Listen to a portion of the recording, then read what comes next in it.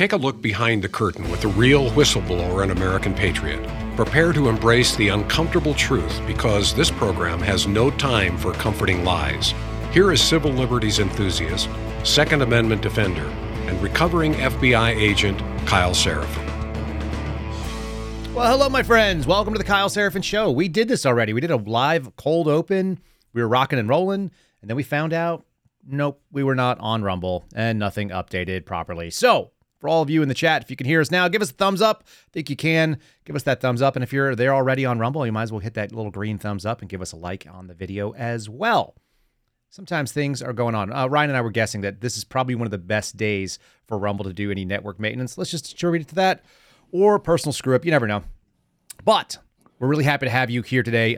Happy Thanksgiving to all of you. Grateful for all of you joining us. We're not going to talk politics. We're going to bring on my buddy Garrett O'Boyle. We're going to talk a couple things. I was just in the middle of telling a story, which I will retell. It's not difficult to do. But Garrett, go ahead and say hey. Welcome to the show, buddy. Happy Thanksgiving.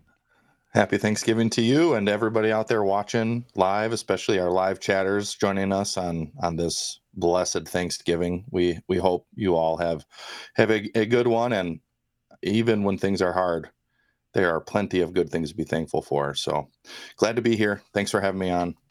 Yeah, buddy. It's a matter of perspective, obviously. We did a whole shtick routine because you and I were talking earlier about whether or not your kids were chained to the basement because we heard them kind of making noise early, and maybe they were chained to a sewing machine somewhere and stitching up hats or putting out shirts. I won't put you through that again. We know that your children are doing significant amounts of duties maintaining the sweatshop that keeps the Suspendables merch rolling, right? Indeed. As any good sweatshop manager, would have it. The kids are hard at work, somewhere around 22 hours a day. And, 22 hours a day. That sounds like parents' duty hours. That doesn't sound like kids' duty hours.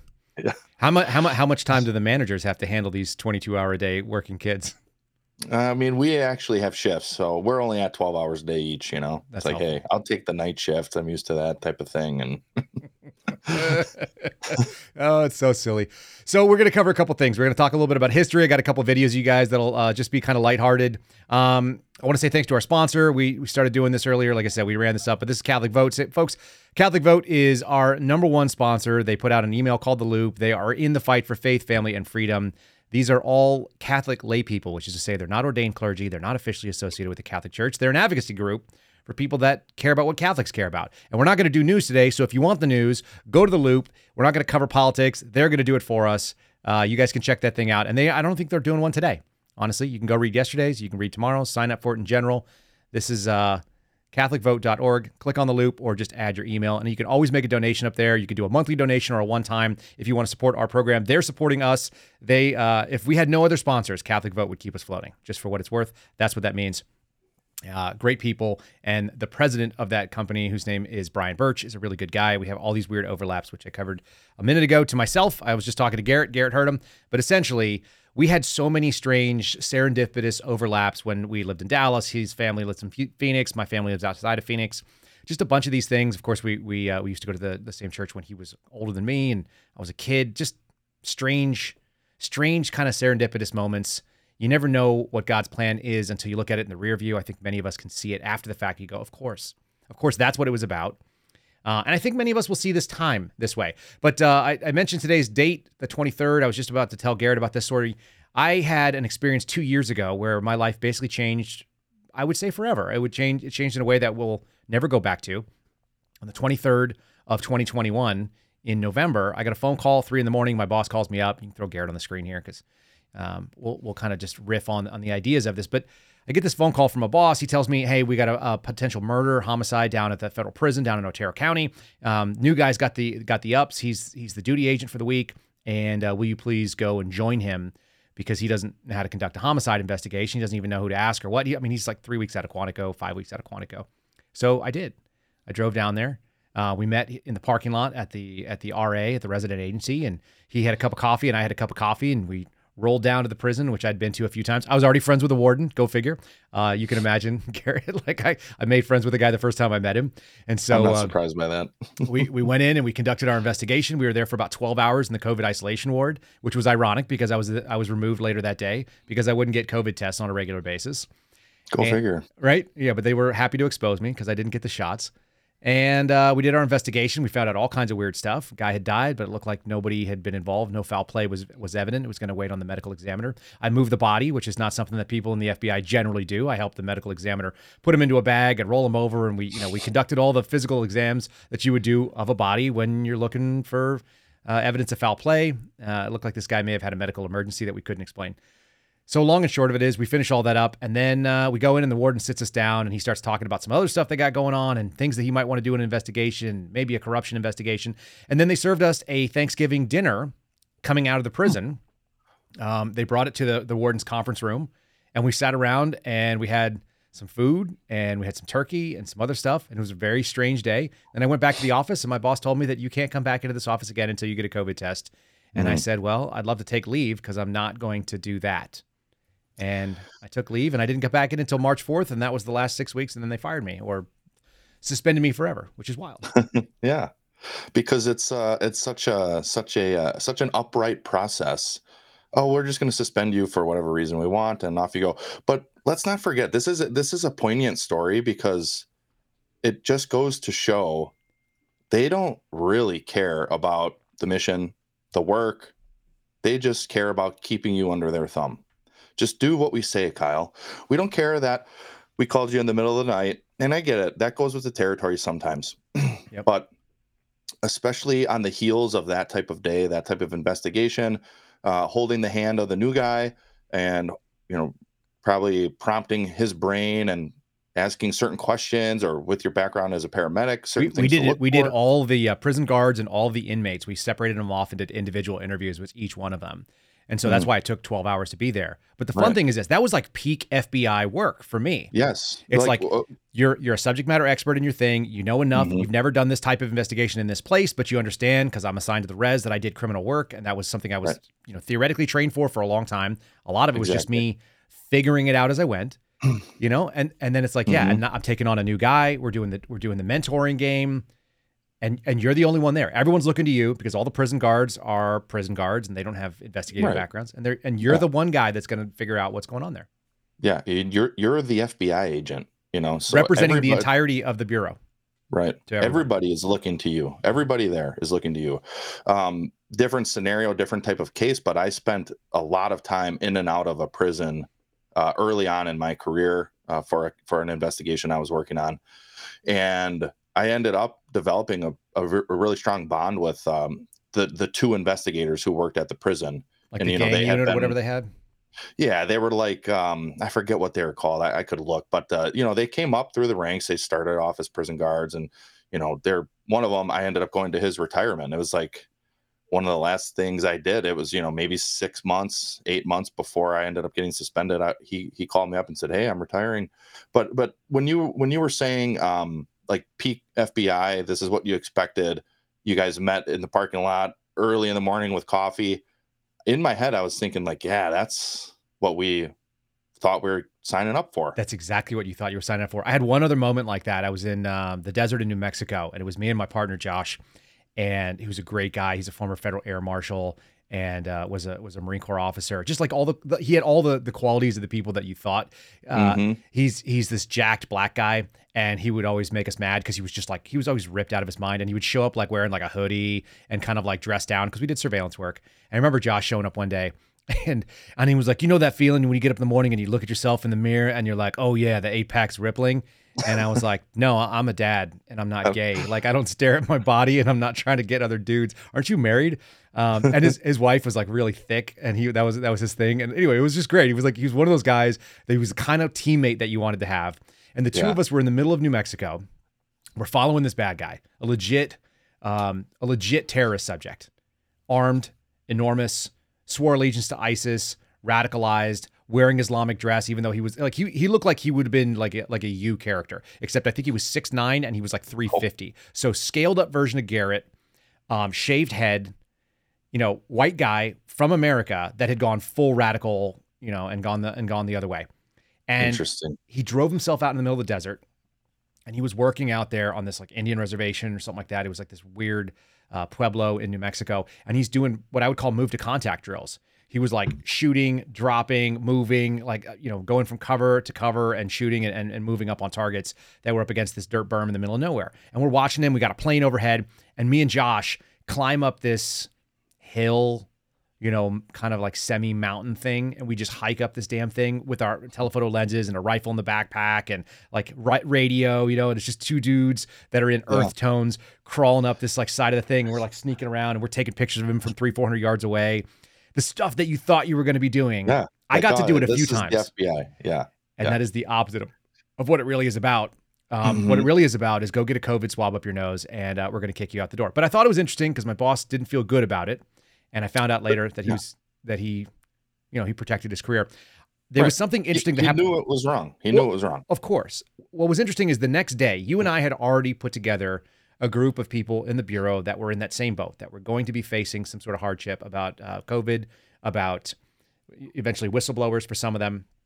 And we had a Thanksgiving. The next day was the first Thanksgiving that you and I knew each other. And I wonder if you kind of tell some of that story for folks from your perspective.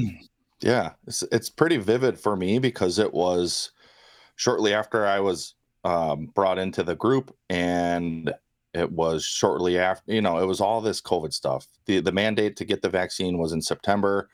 By early October, we had to put in our religious beliefs. Again, I still hold that even that was illegal. And then, by November, it's when they're starting to change around all the rules and implement the testing. And so it was a stressful time for those of us who said, hey, I actually think bodily autonomy matters. And especially from a law enforcement context, shouldn't we all be thinking that? But, we banded together in this little group, and my in-laws came down to Kansas and the weather was perfect. And you said, hey, today we're not talking COVID. We're not talking mandate. We're just going to talk about what we're grateful for, what we're thankful for, and throw up a picture of your family if you want, in here. And I just remember checking in the group messages throughout the day, just thinking like, this is actually a blessing. It's a blessing. I don't know any of these people. I think I knew maybe one or two of them. Like I had actually met in person at that point.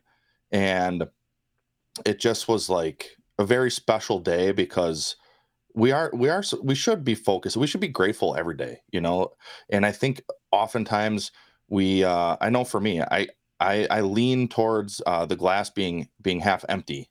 And sometimes that prohibits me from being grateful for things that I should be grateful for. And I just remember that day, like every time checking in, seeing a picture of somebody's family, seeing some Bible verse about being grateful, seeing just a heartfelt message to the group and what it had meant for them to have found it and be a part of this group, because in their office they feel so alone. And I think we all felt like that. And I grilled up some turkey that day. I grilled up some steak that day. My girls were a couple years younger than they are. We only had 3 at the time, but my in-laws were down. We ended up putting up the Christmas tree. The weather wasn't as cold as it is here in Wisconsin. It's beautiful in Kansas this time of year. And like it just is a very stark memory for me. And I don't think I will forget it anytime soon. Maybe once I'm demented, like our president, I'll start to... Hey, no politics. But yeah, man, it's a good fond memory in a season of life. And I mean, it's a few years now, and it seems like in a lot of ways it's only been getting a little more difficult. But during this interesting season of life and our paths intersecting, it stands out as just a very bright spot that I can look back to and say, hey, it's always darkest before the dawn, but that dawn does come. And I think last year was probably dark for both of us in a big way. Yeah. We had just gotten public. I was exhausted. I know I was getting sick running around because we're doing this like marathon tour. Like nobody plans on being in the media when you've never been in the media in your whole life and you're in your 40s or you're in your late 30s. And so you and I end up in this like thrust into this moment where the only basically treading water for survival. I would liken all those like sort of Fox interviews I started doing and going on Dan's show, which I'm really, of the things that I'm grateful for, Dan Bongino is one of the people and his show is one of the things that I am so grateful for. particularly today, looking at where I am and where I was and what we needed to do. Because I don't think it was about me. It never was about me. It was really about this country. And more importantly, I think it was about my kids than anybody else. Like, I love all these people that have joined us, that have joined our show, that are part of the sort of the experience every day, and get involved with it and follow us on all the social media. But when it comes down to the things that were most important for me to make a decision, it wasn't like some faceless, nameless American that I hadn't met yet. It was looking my kids in the eye and knowing that one day, that if they asked me, what did you do when there was a possibility to resist tyranny? Yep. And the answer would be, I gave it everything I had, and that's why we don't live in New Mexico, and that's why we don't have the beautiful house we had. And that's why our life went on a totally different direction than what was planned. We had a dotted line that we were following, and we were given an option basically for all of our chips. Will you do what you're told, or will you do what you think is right? And by the way, you should do what you're told. And I said no. And you said no. And a few small others did. And I think that's going to end up making a big difference. Ryan made a funny comment the other day to me that just sits in my brain now. It's kind of bothers me. He's like, do you ever think about how Paul Revere thought about himself when he was doing what he was doing, and that they would tell stories about him in history? Do you ever think about them like you like that? And I'm like, no, of course not. That's absurd. I'm too busy doing what I'm doing. If they end up telling stories about what you and I did, that'd be incredibly bizarre. And I don't, and not even necessarily warranted. Agreed. I think you took that text out of context. Did I? What I was meaning by that was, like, do you think in general, like, people like yourself, like maybe Garrett O'Boyles, the Steve Friends, the Carlos Arleanos, like, do you ever think about like what this movement is doing, that it might be looked back upon at one time, like this might be? Yeah, it's the same. You think Paul Revere thought about that at the time? I don't think he did, and I don't think you can, and I'll tell you why. Because you got to be in the moment working on the problem. The problem is that history is written by the victor. And so we're going to talk about history in just a second here, because there's some funny little things on Wikipedia about Thanksgiving that I find. But if you don't win, then they'll never talk about you. You're not going to hear about the people that tried to resist certain areas, because it didn't happen as far as the winning regime, was involved. They can just blank you out. And so treading water to save your life is a really good example of it. You're holding some weight over your head, of unknown weight. They could throw any more on at any time, and you've got to tread furiously to keep up. That was my experience of last Thanksgiving. And this one is wildly different. We're in Texas. My family's all around the table. We're going to probably FaceTime with my folks. We won't be able to be in person with them, because we're kind of doing a different game. And you guys too. I know you guys had a really rough one last year, and this year's a little bit brighter. Yeah, for sure. Like, you probably remember that picture I sent you when we got into the rental. Oh yeah. And I had gotten back from Virginia, and pretty much the entire garage was filled with boxes of our stuff. And then most places in the house had boxes strewn about. And just a couple weeks later was Thanksgiving. And it was rough. It was rough. I mean, yeah, it's been an interesting year. Definitely some very dark spots along the way. Some very bright spots along the way too. So it's interesting. Like, my father-in-law told me the other day that he was just so grateful for me and people like me. He mentioned you and Steve both, and said, I just don't think I could do it. And I was like, I don't think that's true. When we decided to do what was right, it wasn't like we thought, man, I'm so courageous, or that I have another choice. Yeah. And I told him that. We're not wired to do it another way. I think a lot of people have that same sense. Probably all the people who turned down the shots, to be fair, which is a huge chunk of this country. It may not be everybody, but there's an awful lot of people that said, I don't think so. This doesn't feel right to me, for whatever reason. And now there's people too who are coming out and admitting that they were duped, that they thought, oh, the government and the media are telling us that these things are safe and good.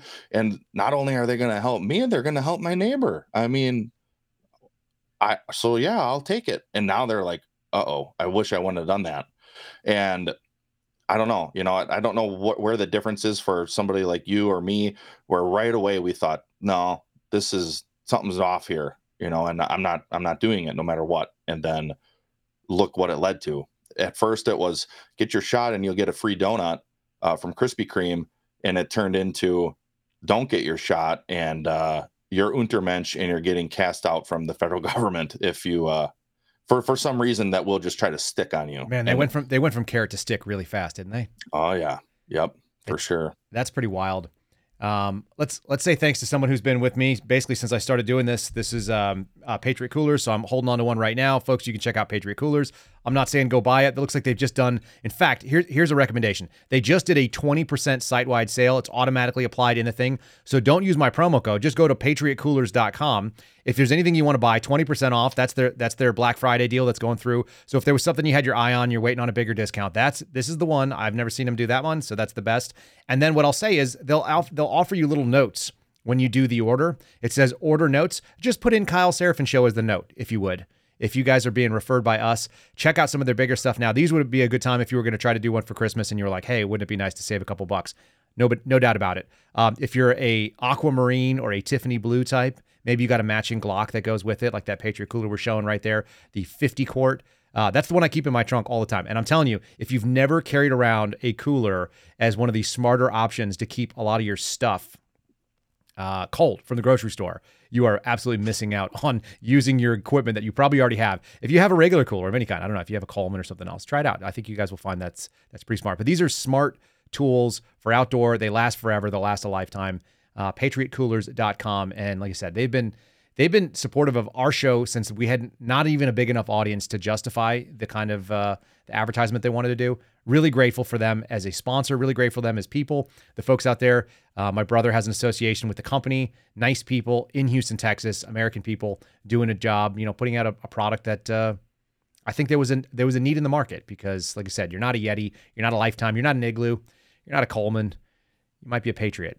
So check out patriotcoolers.com. Like I said, don't use my promo code right now for the next couple of days. Just put Kyle Seraphin Show in the notes if you decide to order something, and we're really grateful for them. So we want to say we appreciate it here.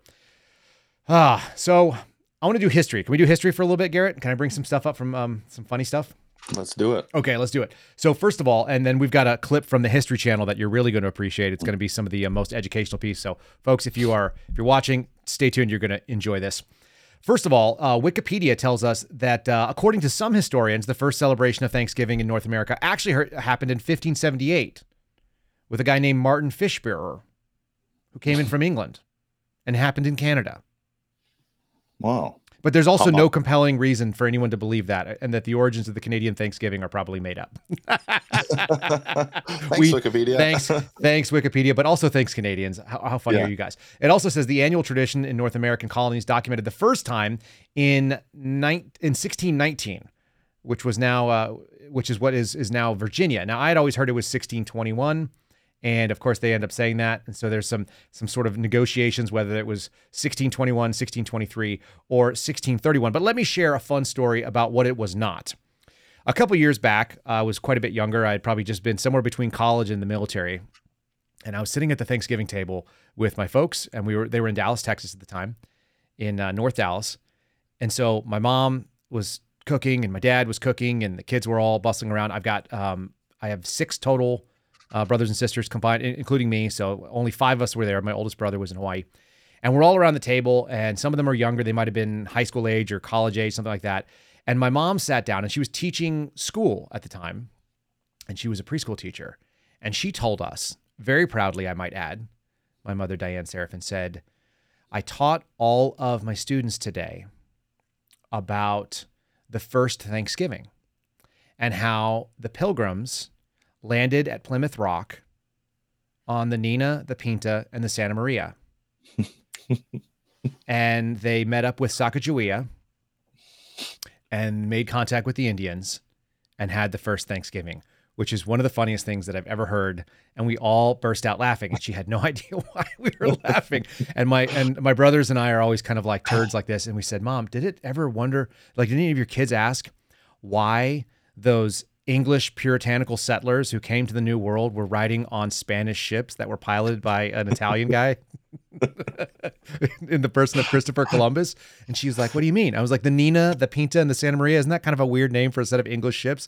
I said, you just made a smoothie of like about 150 years of American history. And the sad thing is, close enough. you told it to preschool kids, and you told it to preschool kids who were predominantly first generation Americans with immigrant parents, because she had a lot of like Indian families that were like in the tech world. So none of them probably knew the real story of Thanksgiving anyway. And they went home and they're telling their parents that, and the parents were probably like, oh yeah, cool. And then they go to work the next day, or they go on Black Friday and they start telling all their friends, yeah, the Nina, the Pinta, and the Santa Maria landing all those Pilgrims there. It's just funny. If you don't look into history, I think so many of us don't have any concept of what it is. I'm ready for your reaction to this. I got a video for you. Are you prepared? I'm prepared. Steel yourself for some hard facts about Thanksgiving, folks. I can't wait. Speaking, there's a Kyle in this clip that you guys are going to really appreciate, but this is the real history of Thanksgiving. And Ryan, if you want to go ahead and run that video from the History Channel so people can be educated a little bit more, I think we should all know best about this day. You're watching the History Channel, where the truth is history. A lot has been written about the first Thanksgiving between Pilgrims and Native Americans. But what really happened at that first historic dinner? Dude, see, I told you. Who needs to read a bunch of stupid books when we've got History Channel? We know the first Thanksgiving was in the fall of 1621, but new evidence suggests that the first exchanging of food between the Pilgrims and Native Americans may have been visited by aliens. In every journal entry we researched from those early pilgrims, not one entry mentions anything about aliens not being there. And what about the food? Does the appearance of stuffing at the first Thanksgiving table suggest a kind of alien technology? What? This isn't history. Dude, it is called History Channel. Woo. And if we look in all the journals and all the history books, there is no reference to stuffing before 1621. So where did it come from? Did it come from space? We just don't know. Did ancient aliens shape the first Thanksgiving? Is it mere coincidence that Cape Cod, when viewed from space, looks like an alien life form? What exactly did the Pilgrims experience?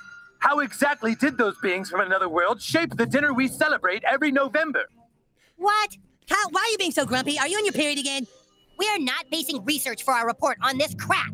Okay, let's take a vote. Who thinks the possibility of ancient aliens at Thanksgiving makes for an interesting history report? You! Okay, and who wants to take a little pampering so their menstrual cramps stop bringing everyone down? Yeah. All right, fine. Let's just get this stupid report over with. For me, that entire video clip is set up so that they could show an overhead shot of Cape Cod with the alien drawing, which looks like it was drawn by some guys I was enlisted with 100%. Yep, for sure. How many drawings like that did you see in a Porta-John, like before you're heading out to the field or whatever? So the worst for me was I went and did this training one time. It was a paramedic training, and it was with a bunch like some HRT medics, the hostage rescue team, pretty capable guys. They do a lot of elite sort of training and so on. And so these guys are down there teaching, and it's a bunch of FBI paramedics and EMTs that are going to go through this. And we were going to go through what's called PHTLS, pre-hospital trauma life support, which is the sort of standard for when you do gunshot wounds, whatever. It's the military standard of it. And there's a PHTLS civilian book, and then there's a military book. And the difference is between the two books, I think, is just the cover. The military book has like a guy who's wearing, like army clothes or whatever. And so I've got mine, and I haven't opened it. I don't know if I've ever opened it. I've had it since I was in the Air Force. I had it, this is probably 2017 or 2018. So I've had this book for 6 years maybe or more, 7 years, and I've never really gone through it. and we're flipping through and we're talking about how to do intubations, which is where you open up somebody's mouth and you send down a tube and it goes down into the lungs, and then you can breathe for them and you have a direct pathway in case they have a compromised airway. And I open it up to this page, which is like halfway into the book. And there's a picture of like a guy, and he's like leaned back like this. And somebody just drew a dick into his mouth. And on the next page, it's signed Love Mark. And I remember Mark. I remember serving with Mark. He was a turd. He's down in Florida now, as far as I remember. And it was like, that was the longest run up to a joke I've ever seen in my life. It was a 7-year joke before I actually got it. I never even saw the thing. He probably was like, yeah, I'm going to get him good. 7 years later, I finally see that he drew a dick into the mouth of this person. And of course, I'm sitting next to a female FBI medic who ended up being a good buddy. She was a good person. No, that's good. But she looks over and she's like, why did you draw that? And I'm like, I didn't. That wasn't me. That was Mark, apparently, 8 years ago. That's hilarious. That's such a typical like enlisted guy thing to do too. Like, oh, I'm gonna get him, and do whatever, a drawing like that, or man, always silly jokes like that, and then you come across it and you're like, hey, what the. 8 years later, yeah, and then I knew exactly who had done it too, because these devious turds, they would all like open up each other's books. They were always doing it to each other. I usually kept my books in the shrink wrap because I didn't even use them. For whatever reason, I guess ancient aliens may or may not be responsible for the first Thanksgiving and or the Nina, the Pinta, and the Santa Maria, as is the Seraphin family tradition. So it's worth knowing your history, otherwise you're doomed to forget it. It wasn't always about like colonists coming off and killing all the Indians, right? It was just we used to know it was about aliens. Here's your blanket with smallpox on it. Have a nice life. And some people still trust the government, which is pretty amazing, right? I'm gonna read you something. This is a kind of an interesting little plug, folks. If you've seen my pinned Twitter, I actually just got this yesterday. This is my father, Charlie Serafin's book. There it is. It's The Story of Your Life, Write Your Own Obituary by Charlie Serafin. And I wanted to read the opening of it, speaking of history, because when I got it yesterday, the opening pages I thought were perfectly encapsulating the kind of childhood and the life that I grew up with my dad and kind of the quirky dude that he was. And you guys have never heard any of this stuff. So this is kind of interesting. The opening introduction says that it's important that you write your obituary. It says the most important and more important than all the selfies in your photo file, your obituary is going to capture the essence of your life. Unfortunately, you don't get to write it yourself. And if you don't write it yourself, then it won't be properly done. This is what happened to my dad. Here's my dad's obituary, taken from the Rhinelander Daily News in April of 1962, when my grandfather died, long before I was born. And it says, Joseph Serafin dies here today. Joseph Arthur Serafin, 68 years old. A lifelong resident of Rhinelander, died in St. Mary's Hospital this morning after an extended illness. He lived at 35 Lake Creek Road and operated the Lake Creek Grocery Store for the last 10 years. Born here on January 20th, 1894, Mr. Serafin operated a tavern for many years. He's survived by his wife Betty and 4 sons, John, Charles, Michael, and Mark, all at home, and a daughter, Miss Mary Catherine Serafin of Milwaukee, and a sister, Mrs. Raymond Powers of Rhinelander. The church services will be held at 9 a.m. Wednesday at St. Joseph's Church. It's officiated by Reverend Joseph Miller. Burial will be in St. Joseph's Cemetery. After 2 p.m., the body will be at the Hildebrand Funeral Home. A rosary will be said at 8 p.m. Monday. That was the story of my grandfather's life in his obituary. And Garrett, do you want to hear the real story? Yep. So my dad wrote this. This is the opening pages of the book. He said, if you knew my dad, you'd laugh how little he resembled the person that was described here. My dad was a bootlegger, and he spent 18 months in federal penitentiary for operating an unlicensed still after Prohibition in 1932. He was still the largest. His still was the largest ever confiscated by federal officials in those North Woods. He took the fall for his crew operating the still because the others had children, and at the time, he did not. He was also the operator of a brothel and several speakeasies. He did run a grocery store, as described in the obituary, but he was also a boxer and an inventor and a farmer and an expert horse trainer. His published obituary says nothing about his character, his values, his beliefs, his idiosyncrasies, his hobbies, skills, or anything else that explains who he was. If you search the archives for my father's obituary, you'll still find it under Joseph. No one ever called him Joseph either. His name was Joe. The obituary refers to me as Charles, and no one's ever called me Charles. My name is Charlie. That's my dad's opening lines to the book right there. If folks want to get this, this is an evaluation of conscience, examination of conscience in many ways, and it's, I think, an interesting sort of snapshot on the way that we don't get to tell our own life story, except in many ways we may be able to do that. You and I are in a place where we're documenting a lot of our life story for people, but most of you have probably never sat back and thought, what happens when I die? How are my kids going to know what the story is? How do I tell it? Everyone thought, oh, I should write a book, or I should record this. I should put it down for posterity. This book is kind of an interesting way to examine it. What are the most valuable things? What do you want to pass on? So anyway, check out my dad's book on Amazon right now and write him a review if you like it. And I think you will. And he's the guy that kind of helped me become the person that I am. It's kind of interesting. What do you think about that obituary story? I think it's captivating because we don't think of this very often, but think of any obituary you've ever read. How many of them are like that, where it's just these hollow statements about who the person was and how those who remain remember them. And then just a little bit, your dad added and said, this is more like who he was. It's like, man, I think it's a very captivating way to start that book, because for me, just listening, it drew me in, because it's like, oh man, that's a great point. Haven't really thought about it. Obituaries oftentimes are that way. They're not capturing very much of people's character. And you know this, Kyle, we've had some deaths in the family recently. And it was Heidi's grandpa on one side and grandma on the other. And so attending these funerals with large numbers of family who were there and who knew these people well, or even Heidi, she's the granddaughter, of both of them, and so she knew them both very well. Like it, there's a different piece that we have, with us of the people we have relationships with and the people we encounter in life, and those obituaries, man, they ring hollow. I think your dad nailed it in that regard. I mean, the guy owned, what do they say? They didn't say any of the funny things. All the stories that I know about my grandfather, if you were to go, tell me about him in a few words, it's like, yeah, bootlegger, that's family lore. And it's a great story. And there's some newspaper articles that were written about the time when he went out there. There's some wild stories about how after he got out of jail, apparently he just partied his face off for like a year or two. And the story that made him get sober, which is also a really interesting story of Will.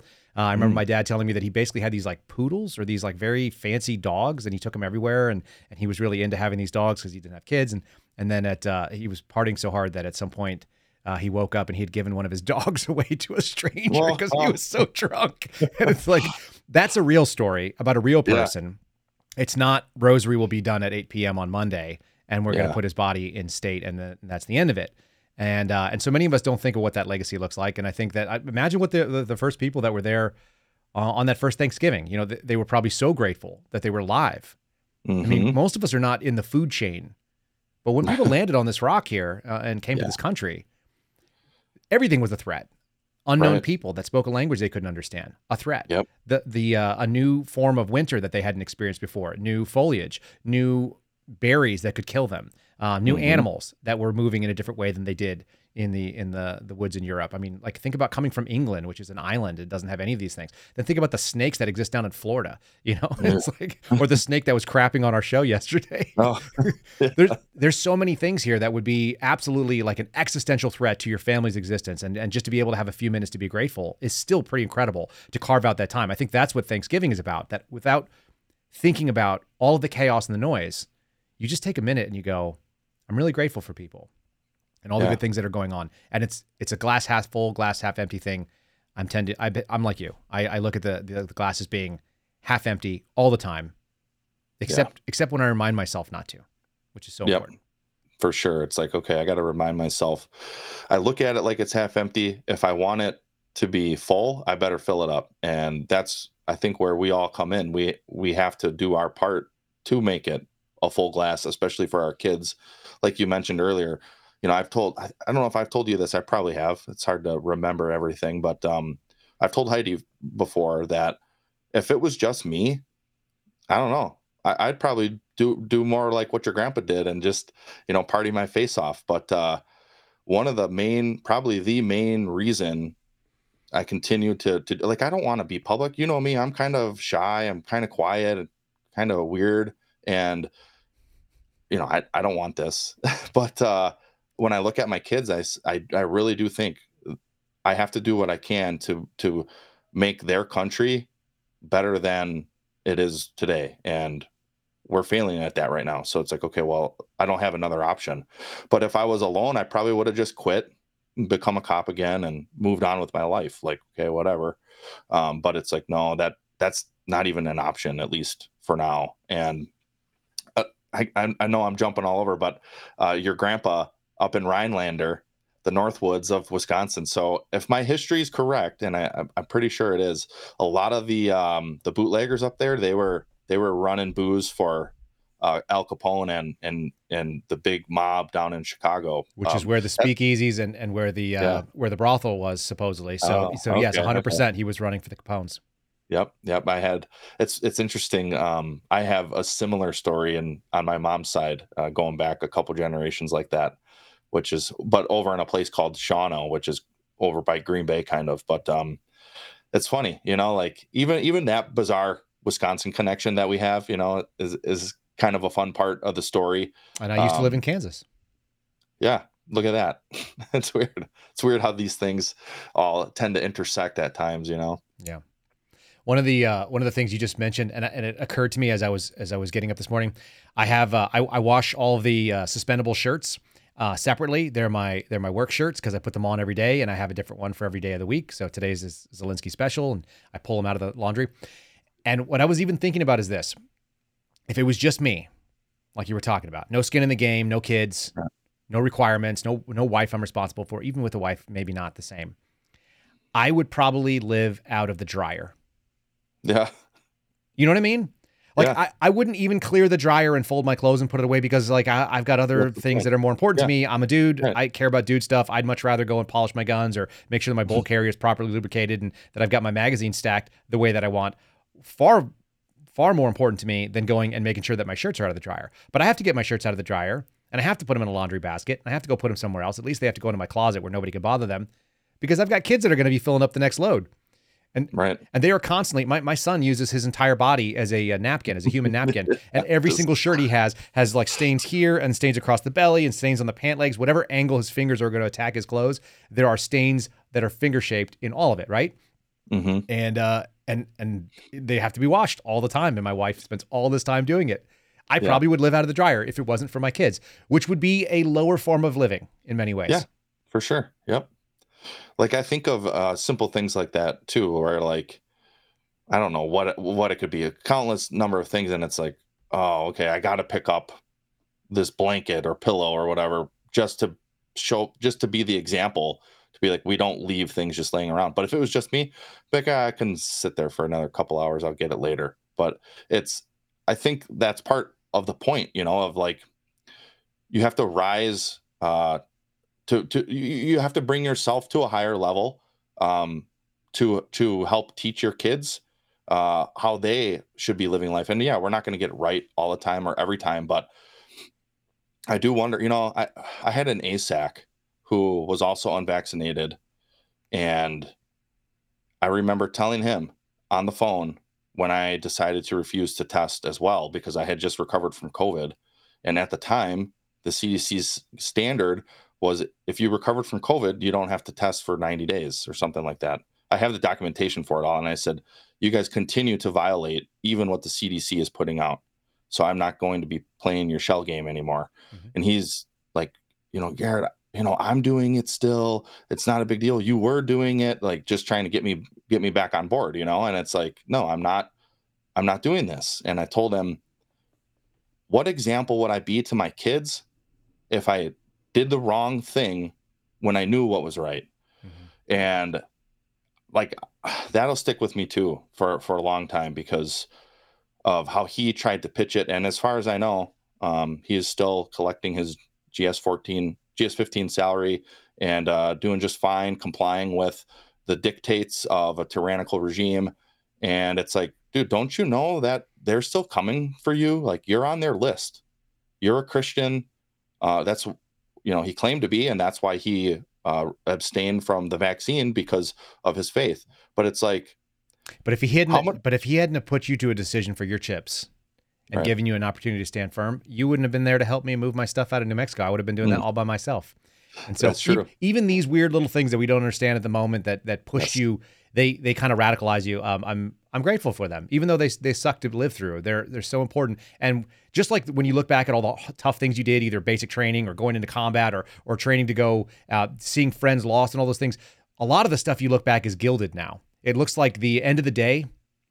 In the past, when we see things, it's like the sun going down low and everything looks prettier because there's a glow to it because it's the past and you're not actively feeling those emotions. And as you get that time and distance and space, you can see the best parts of it. I think so many of those things, that's what this day is about for me, is like looking at the things that I could be grateful for in the past, things that I was probably pissed about even in the moment.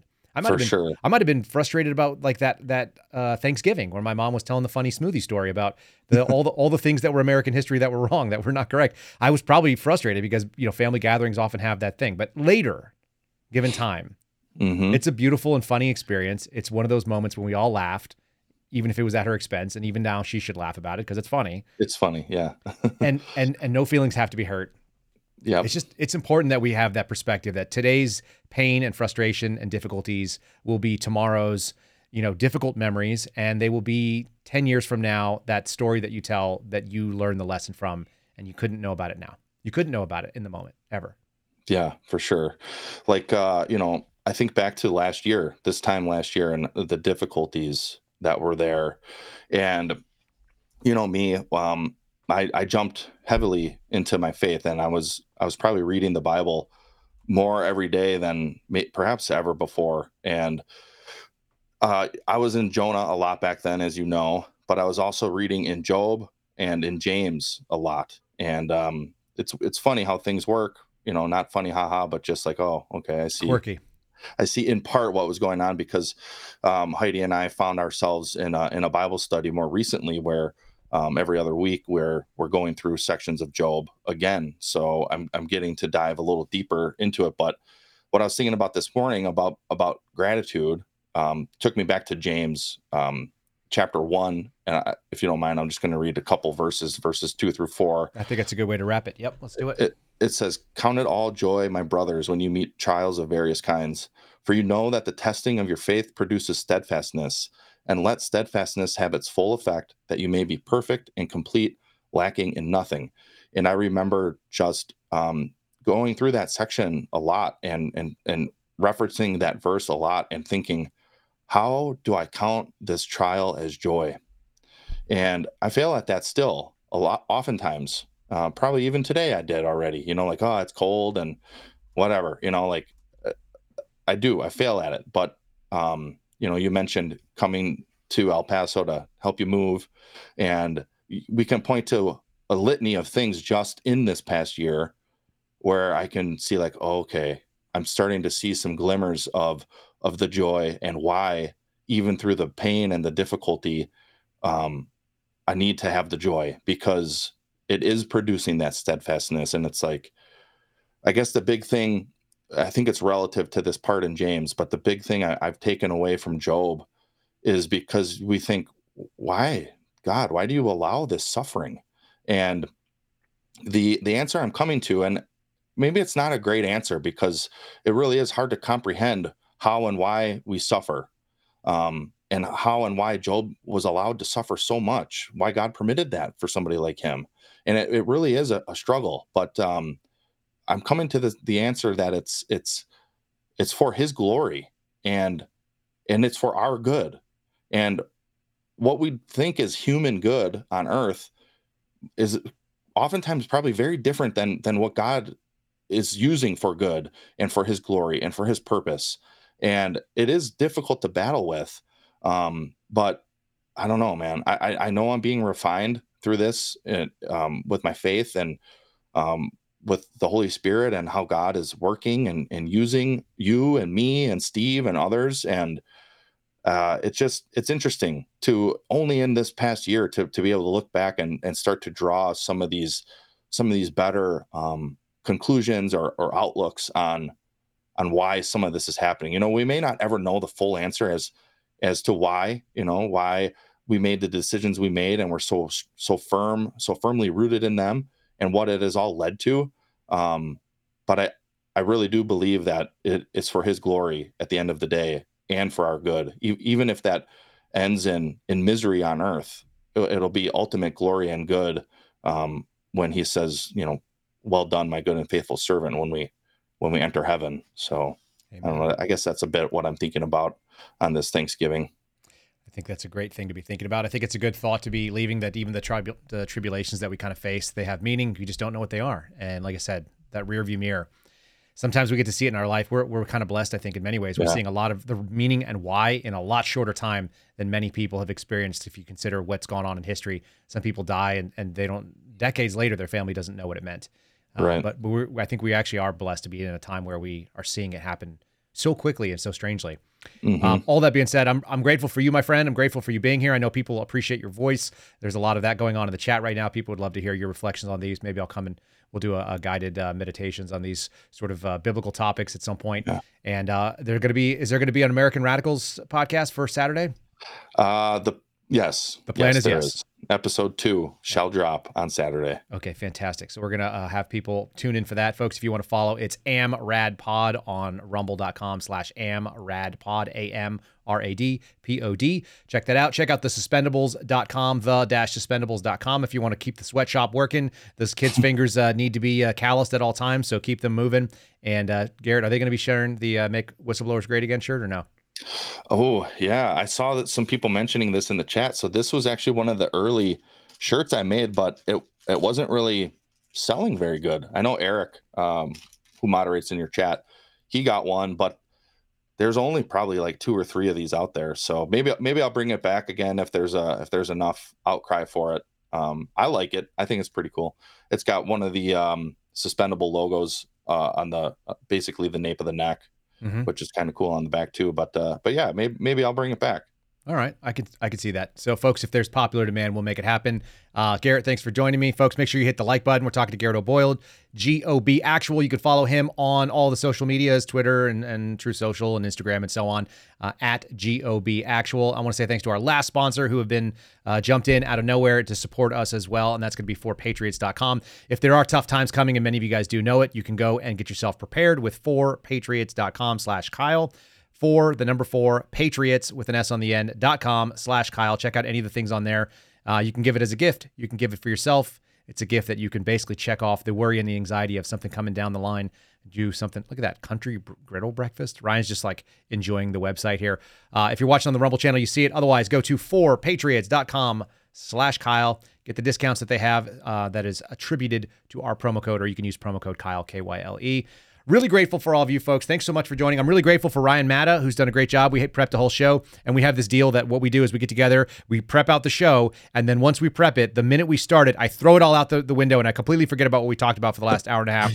We have some alligator videos we didn't play, which maybe we'll throw up on Twitter. We had a Leon Lett fumbling a football, which was one of the famous memories I had from the Seraphin family childhood on Thanksgiving. Some of you guys remember this going back. It was a Cowboys game against the Dolphins way back in the day. I went and grabbed that for some reason to show it to you, and then we didn't. We just talked about things that we were grateful for and did the classic Seraphin GOB Actual mission creep here. So blessings to all of you guys on Thanksgiving. I hope you spend a wonderful time with your family. If you don't have family, make sure you are going out and talking to some neighbors and getting that human connection. Today is a day to do that and not to be afraid of anything else. So bless you all. We'll see you again tomorrow for Black Friday. For all of you sitting in line that are trying to buy weird products for a slight discount, you can turn on your rumble.com/Kyle Seraphin and do that. Let's throw up the 5-star review we've got on here. This one's kind of a funny one, so it's a good one for today, just the way we're feeling. This one, if you go to our Apple podcast, you can find, it says, it's from Free Patriot Tim, given just a couple days ago. It said, "Hey, Kyle," 5 stars. "Hey, Kyle, you're a goober. And to me, that's a name that I call people that I like or love. My dog and my cat are goobers too. It's a term of endearment. Even my 82-year-old mother is a goober.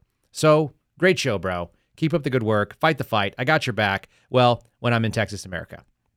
I don't know. I guess I'm a goober. I'll take it. I knew this was going to be on a weird day. I knew I was going to get that, and it was going to show up just magically on a strange day, and it did indeed. We appreciate you, Tim. We appreciate Chad Zodi throwing $5 out there saying, "Happy Thanksgiving." Thankful for the suspendables. We are really thankful for you guys. Your support is what keeps us going. Game. Will it go in the win column to down? Whoa, there was some music behind that. There's a video behind that. Whoops. You want to play it? Are you going to play it? That was the one. That was the one from yesterday that we didn't get that super chat, so I wanted to make sure we covered it at the bottom there. Yeah, we'll say thanks to whatever who said any cell phone providers that only store 18 months of data, I'm ready to make a switch. Whatever 007 asked that yesterday. The answer is, I think T-Mobile. This is something that came out in the chat yesterday. T-Mobile was always the worst about being subservient to the government when it came to government process. They were really good about notifying their customer base. My brother told me that people who use T-Mobile are thugs and gangsters. I've been using T-Mobile for a long time, so I guess that tells you what it is. I'm a G. Call it what it is. And check that out. Anyway, we'll see you guys again tomorrow. We really do appreciate you joining us here for the stream and for this Thanksgiving. And I hope you have a lovely steak and not turkey. We even missed our debate. We missed our debate, Garrett. We were going to talk about that, and we didn't do it. I'm shameful. It's shameful. We'll do it another time. Maybe we'll talk about it tomorrow, or you guys will talk about it on the AMRAD podcast. That seems like a good thing to do. Ladies and gentlemen, adios. Have a good Thanksgiving. Thanks for listening to the Kyle Seraphin Show, streamed live weekdays on rumble.com/Kyle Seraphin. Follow Kyle on Twitter, Truth Social, and Instagram at Kyle Seraphin.